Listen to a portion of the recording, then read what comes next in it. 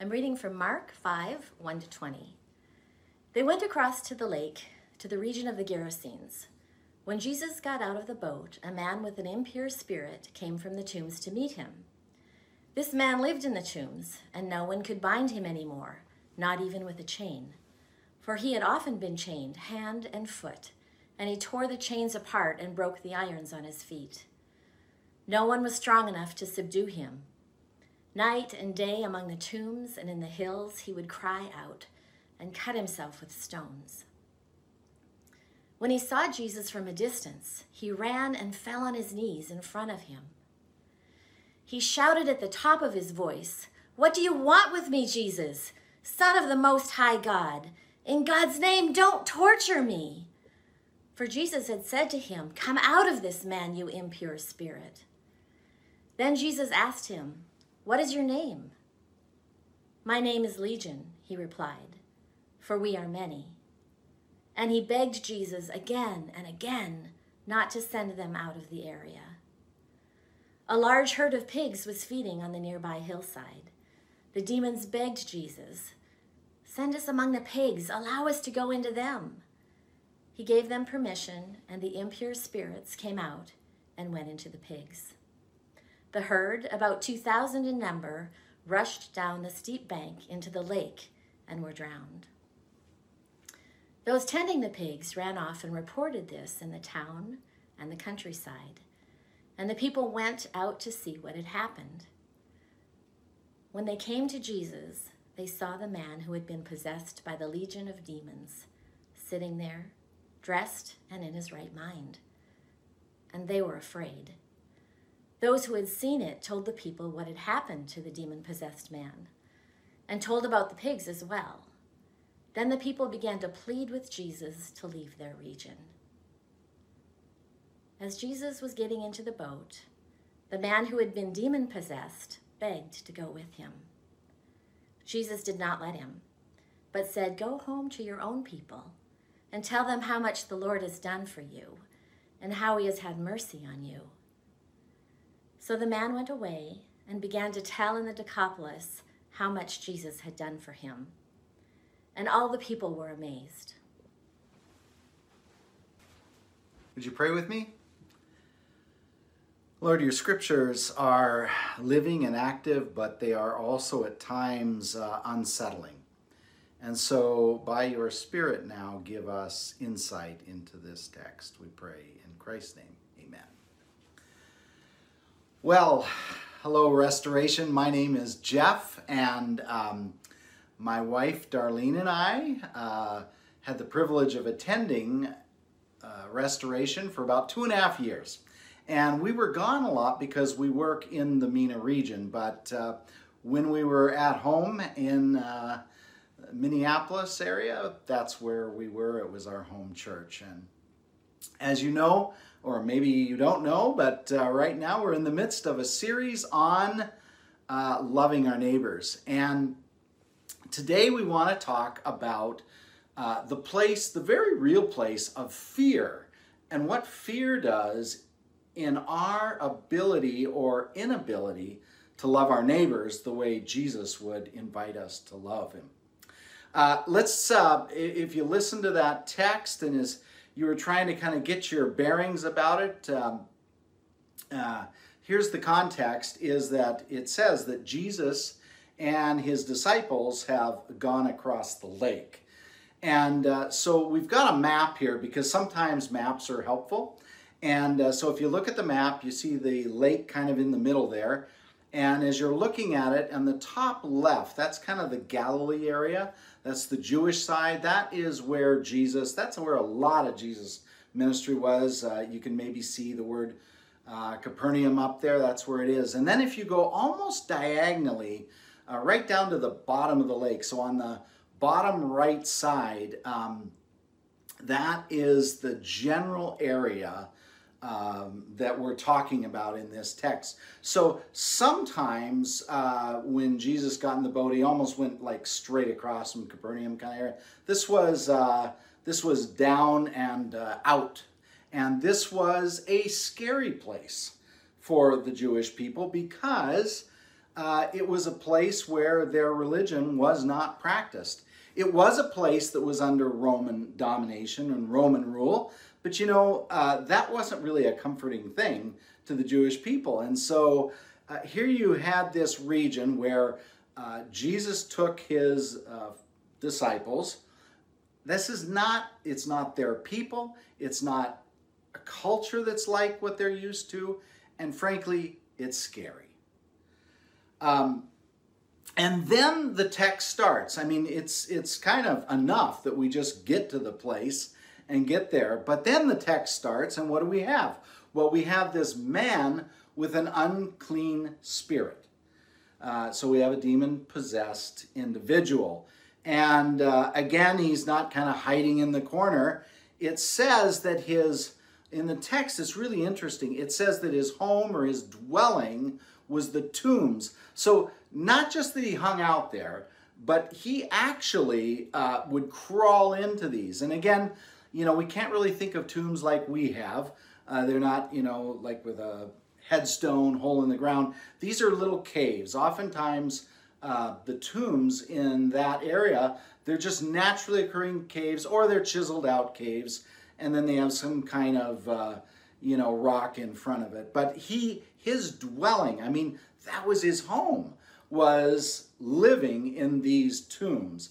And in the tombs, of course, there were bones of dead people. So what you have here is a guy that is like multi-layer unclean. And so for these, Jesus and his Jewish companions, as they showed up, even if he wasn't like attacking them or anything, if he just kind of ran by and touched them, they would become unclean. And it says that he cried out. You just get this impression. He's crying out. He is so strong that he's able to break the shackles and the chains. It gives the impact that he probably beat them against the rocks. He could break the chains or the ropes, and then he beat the shackles until he got rid of them. It reminds me of a time I was volunteering at a place in Winnipeg, an inner city mission, and I kind of saw, and this was not a demon-possessed person. This was just a person where adrenaline took over. And so I was there, and I was running the coffee station, and people were getting their stuff, and I don't know exactly what happened, but a guy in a wheelchair became really agitated. Really agitated. And a number of the people, this is pretty much your street community, or people that just the only way they get by is by coming there for food. And so he was a known entity there. And his friends were trying to get him to calm down. And he didn't calm down, and he started throwing things. And the next thing you knew, there were police.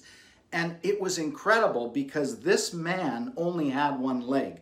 And he was so adrenaline up that he was able to pick up two large policemen and some of his friends who were trying to just calm him down, because if you get thrown out, you can't come back for 3 months. And his friends were concerned. Okay, that's just a guy who's got adrenaline coursing through his veins. So this guy is really scary.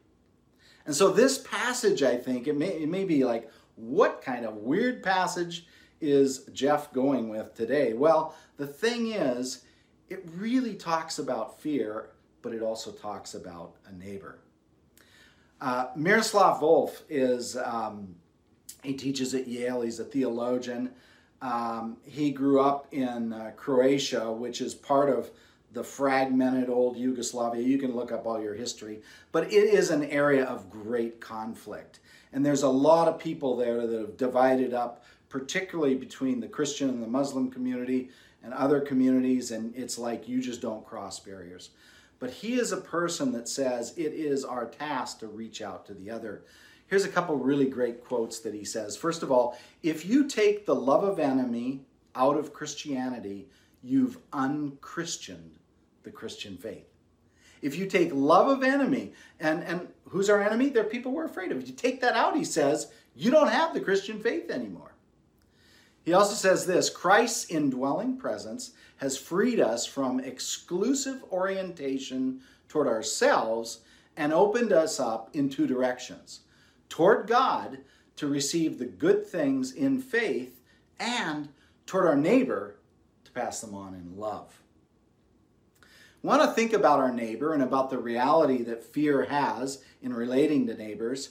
I just quickly want you to think back, if you can think of the Good Samaritan, one of the lessons about the story that Jesus told about the Good Samaritan of three people that passed by, the guy had been beaten up and left for dead, and the Samaritan, the guy who was kind of the outcast, was the one that actually helped him out.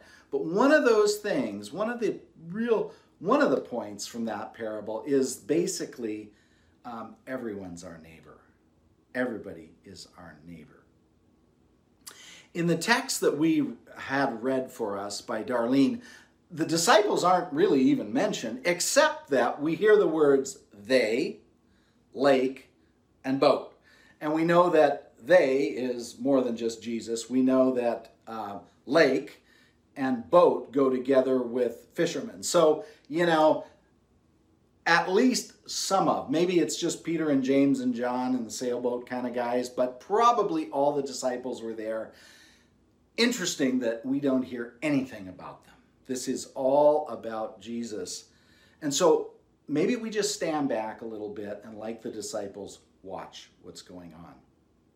Hey, can you think of a time when you were maybe in an area that had neighbors that you didn't want to meet, or in a neighborhood that brought you fear? As I mentioned before, we work in the MENA, Middle East, North Africa region. And one of the things that we've come to really understand is that for many, many people, that is a part of the world that just engenders fear. And we know this because probably the most common question we get asked is this: do you really feel safe traveling in that part of the world? You see, that's a fear-based question, right? Do we feel safe? This passage is about asking the question, do we feel safe? But the passage doesn't leave us at just this question of, should I be fearful? Am I fearful? I see really four things that this passage can tell us and help us in terms of relating to neighbors. The first one is this: Jesus really wants us to see the big picture of who are our neighbors. Can you just kind of remember back to that map? The top left, that's who, for the most part, the disciples thought of. That's our neighbors. It's the fishermen we know. That's the little coastline we work on. Maybe we veer around a little bit. Even just south of there was Tiberias. That was a Roman city. There's no evidence that Jesus and his disciples ever went through Tiberias. Even those didn't feel like their neighbors. But Jesus just kind of expands this, like he does when he has to go through Samaria. Jesus is continually exploding our small sense of geography and our small sense of who are our neighbors. Second of all, the neighbors we're fearful about are basically just like us. The interesting verse in verse 5. So it talks about this demonized man, and he's crying out. But it says a couple different things, and he was running around. But when he was in verse 5, the word that's used for he kept crying out, it's not a word about just screaming and yelling and like trying to scare people. It's a word that comes out of agony. It's a word that comes out of his need. It's the same word that's used in Matthew chapter 9 when it talks about the blind men who cry out to Jesus because of their blindness. It's the same word that's used in Matthew chapter 14 of the disciples when they cried out because Jesus was coming, walking on the water, and they thought they were seeing a ghost, and they just cried out. So it is this cry of agony. Really, that's something that we should all be able to relate to. We all cry out. You know, in the MENA region, one of the things that's really interesting is that when you stop and you spend time with people, so when you get away from the news and the headlines and you know whatever the books say and all that kind of stuff, and you're just face to face with another person and you listen to them, you realize they're just like me. They're just like me. We think of refugees who live in a tent, who've lived in a tent for years, who we've met. And you know what? What do they want to talk about? They want to talk about their kids. They want to talk about things that are important to them in their life. And as you listen, of course, we're listening through translators because they're speaking in Arabic. But as we listen, it's like, that is exactly the same kind of stuff that I would talk about with somebody else. I remember visiting families in a rural part of a northern African country, and we were visiting a number of families whose children were involved in a particular program that was being done there by a Christian ministry. And it was really fun. It was really fun because these kids would get a chance to tell us, the visitors, kind of what they were learning and what they were doing. And it was fun to see them, but it was really fun to see their parents.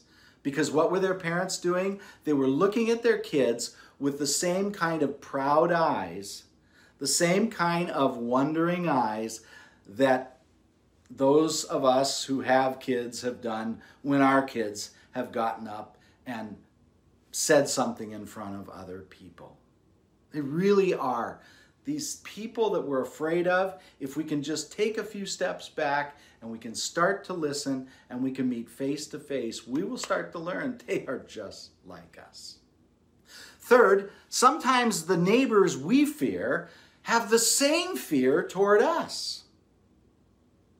In verse 15, the people of the region came, and this is a really interesting thing. They see this man, they knew this man. They see this man clothed and in his right mind.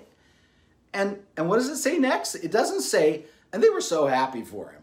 No, it says they were afraid. They were afraid. Things have changed.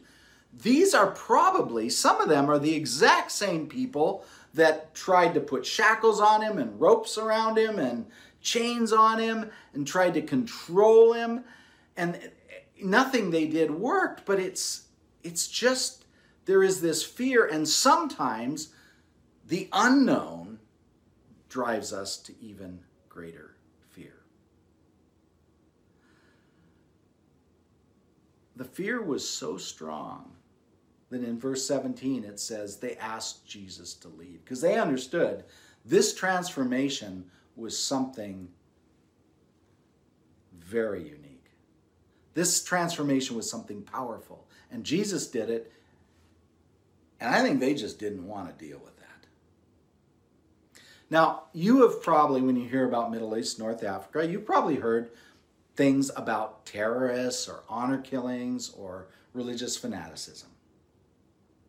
It's really interesting because I've talked to friends in the region, and they have told me that one of the difficulties for people that follow Jesus in that region is that Christianity is associated with the West. And so when people who live there and don't know hear us, just like when we don't live there and we hear stories about terrorism, honor killing, fanaticism, this is what they hear. They hear stories about family violence.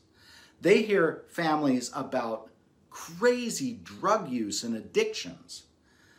They hear stories about people going into schools and killing children with guns.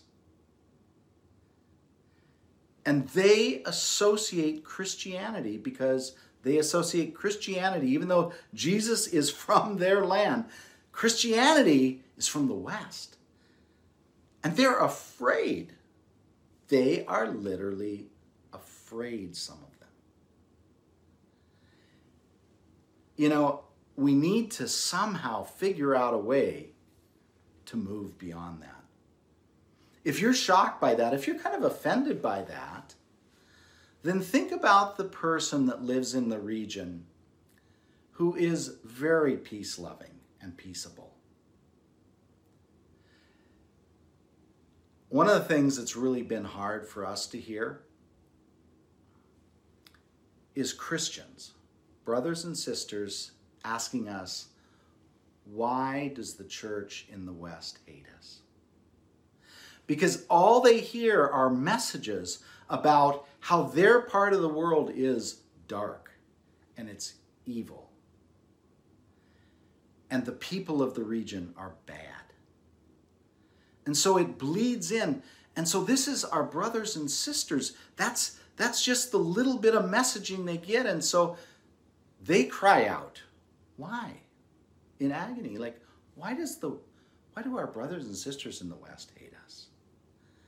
You know, we just have to realize that even when we're talking about in our own neighborhoods, people that are really close by geographically, there can be misunderstandings, there can be fears, and they can go both ways. But here's the really hopeful part of this passage, and this is it, is that our new neighbors are the best at reaching their neighbors. I love the way this passage ends because in 18 and 19, you have this man whose life has been completely turned around and transformed. And he wants to go with Jesus. I mean, wouldn't you? Wouldn't we all? Like, you think about the transformation. He's sitting there, clothed and in his right mind. He's probably having some amazing conversations. And so as it's time to go, and the disciples and Jesus are heading to the boat, he goes down and he basically, you just see him grabbing onto the gunwales of the boat saying, take me. And in one of those places where it's like, well, it seems like Jesus is being a little bit unkind, he says, no. Go back to your home and to your people. Now, for however long he was tormented, his home, as we said, was in the tombs. He had no people. You see, his life wasn't just restored on the inside and mentally. His whole life was restored in terms of his social and his cultural. He's now able to embrace his home once again. And he goes back. And it says he went throughout the region of the Decapolis. That's 10 cities in what's now modern day Jordan. He went through the whole region and everyone was amazed at his story. You see, if Jesus had said, okay, Peter, James, and John, I'm just going to drop you off. I'm going to figure out how to get the boat back. You stay here. I'll come back and pick you up in 6 months. They would not have had near the impact on those neighbors. But because this man is their new neighbor, because Jesus said, we're called to love everyone. We're called to love this man. He's our neighbor now. And in loving him, he is now equipped to love others in a way that we can't. So I hope that as we think about what does it mean, that we can think about this text. And maybe it seemed a little crazy, but you know, maybe it's something that we can take and apply to our own lives. So I wonder if you've stood to the side, listening and watching this story unfold, much like the disciples who looked on as Jesus showed them and us what it can look like to love our neighbor. Jeff referred to the story earlier about the Good Samaritan, and I reread this story this week from Luke 10. And even though the question that was asked of Jesus was, "Who is my neighbor?" I think the question that Jesus answered was more about what does it mean to be a neighbor. For the Samaritan, it was getting over cultural norms of that day and fears to respond in love to the physical and material needs of the man who was hurt alongside the road. To the man who was freed of the demons, it meant staying where he likely had a bad reputation. He would always be known as that guy, that crazy guy from the cemetery. Yet he had a new life to live into and a story to tell that pointed others to Jesus. Being the kind of neighbor that God calls us to isn't always easy. In fact, it's often pretty hard. And unfortunately, I'm not a really quick learner. So there have been a lot of times in my life where I haven't loved very well. I haven't been a very good neighbor. I think back to when our kids were really little and Jeff became friends with this guy named Frank. And Frank was a homeless man from the town that we lived in. And I thought it was great that Jeff was friends with Frank, but don't bring that friendship home. It's not how Jesus wanted me to be, but Jeff would start bringing his laundry home to wash it, and I'd be like, I don't know what's growing in his clothes. I didn't want that in my house. And then he wanted to start bringing Frank home, and I'm like, well, we have little kids. I don't know Frank. I don't know if he's a good influence on our kids. What kind of a Christian was I being? I was being one that was struggling to learn what it means to love others as much as I love myself. So I didn't get it right a lot. I don't get it right a lot. But once in a while, God wins the battle with me. But when I do get it right, it often comes with an internal battle. It was a number of years ago now. I was going to a shoe repair shop in our local mall in Winnipeg. It was a little tiny shop like those little shoe repair shops are. Never been in there. I walked in. There wasn't really anybody in there other than the owner and this little kid in the back room. And I was looking at these little mucklucks when I walked in, handmade mucklucks. And I remember as I was looking at them, I just heard this owner kind of yelling at this kid and being harsh with this little kid. And there's just a lot of tension in the air. And I thought, okay, I'm just going to go bring my shoes in that need to get fixed and get out of there. And so I brought them up to the till, and as I'm, he's taking all my information, the guy gets a phone call. And this man was, I think, from the Middle East somewhere. He had a pretty strong accent, and when he got on the phone, he was speaking in another language, and it was a tense call. It was loud, it was rough. You could tell it was really not a good day. And in the middle of the phone call, he kept yelling to this little kid in the back who was maybe around 4 or 5 years old, and, trying to get him to behave and to just be quiet and be still. And anyway, all I wanted to do was get out of there because it was just too much tension for me. And so he got off the phone and he was telling me this was some family member and there was some crisis. And anyway, I, give the information, get my little ticket so I can come back and get my shoes one day. And I start to leave, and another person comes in at that time, another customer. So I get right into the middle of this little store, and I just couldn't go any farther. Very unusual experience for me. And if you've ever watched the Charlie Brown movie, when Charlie Brown is telling the Christmas story, he's up on stage and he gets this cone of light that comes around him. There was no cone of light, there was no light, but I felt like I was cemented to the floor in this cone of light. And I started having this conversation with myself, like, you got to get this little kid out of here. And then the other part of my self would say, I don't even know these people. There is no way you're going to take this kid out of this environment. And then I'd say, well, this guy is clearly having a bad day. You should help him out. And I'm like, that's crazy. Even if I tried to, there's no way that any parent would let his kid go with a total stranger. So as this battle is going within me, it started to be a vertical conversation. There were no audible words. I didn't hear God say anything to me other than internally I heard him say, I think you need to take that little kid for a walk. And I'm like, God, you are crazy. Like, I can't go ask that father to let this kid come out with a total stranger. And there's no way he's going to let it happen. Well, like most of my arguments with God, he wins. And so they're very short. So all of a sudden, I didn't even think about it. My hand went into my wallet. I pulled my wallet out. By then, the other customer had left the store. I find myself pulling my license out of my wallet and walking up to the counter.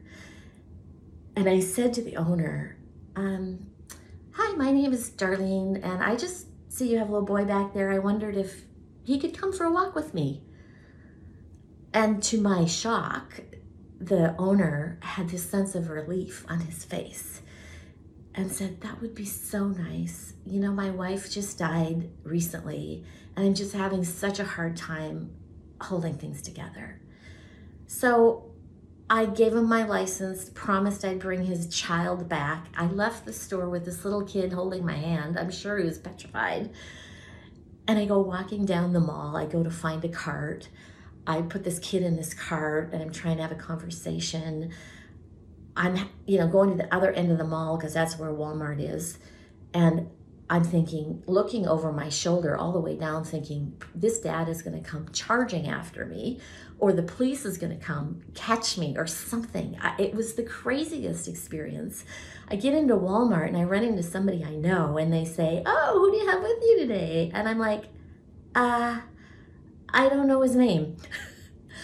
Crazy story. And I wouldn't recommend it unless God is totally telling you you should do it.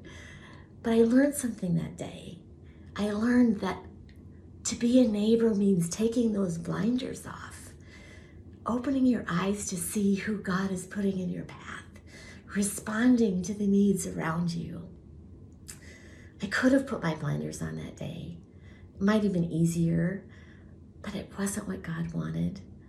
And I'm learning more and more as we open our eyes to the broader world that God wants us to love our neighbor. You know, as we started working in the Middle East, North Africa region, and I started taking those blinders off a little bit, I started to see that those people in that region have not a very easy life. There's a lot of heartache, there's a lot of difficulty, there's a lot of struggle. And when you start taking the blinders away, you start to know them as people. And you start feeling their pain to a certain extent. You start carrying their burden to a certain extent. And I told my mom when I first started this, I said, I'm going to cry myself across North Africa and the Middle East. Because as I started becoming a neighbor and starting to love like Jesus loves, you start to care for others a little bit more like you care for yourself. So I just want to challenge us all today to take those blinders off a little bit. It's costly. God might ask you to do something crazy. He might ask you to overcome fears. He might ask you to take away some of the prejudice you've had. He might want you to open your hands and give some of your resources to take care of others. I don't know what he's going to ask you. Only God knows, and only you can listen and respond. But as we come to the table today, the communion table, celebrating Jesus' love for you, for me, for the world, for all of us, hear Jesus ask you a question. Maybe as he asked his disciples that day on the boat ride back home. Hear Jesus say, how are you going to respond to my love? What kind of a neighbor will you be?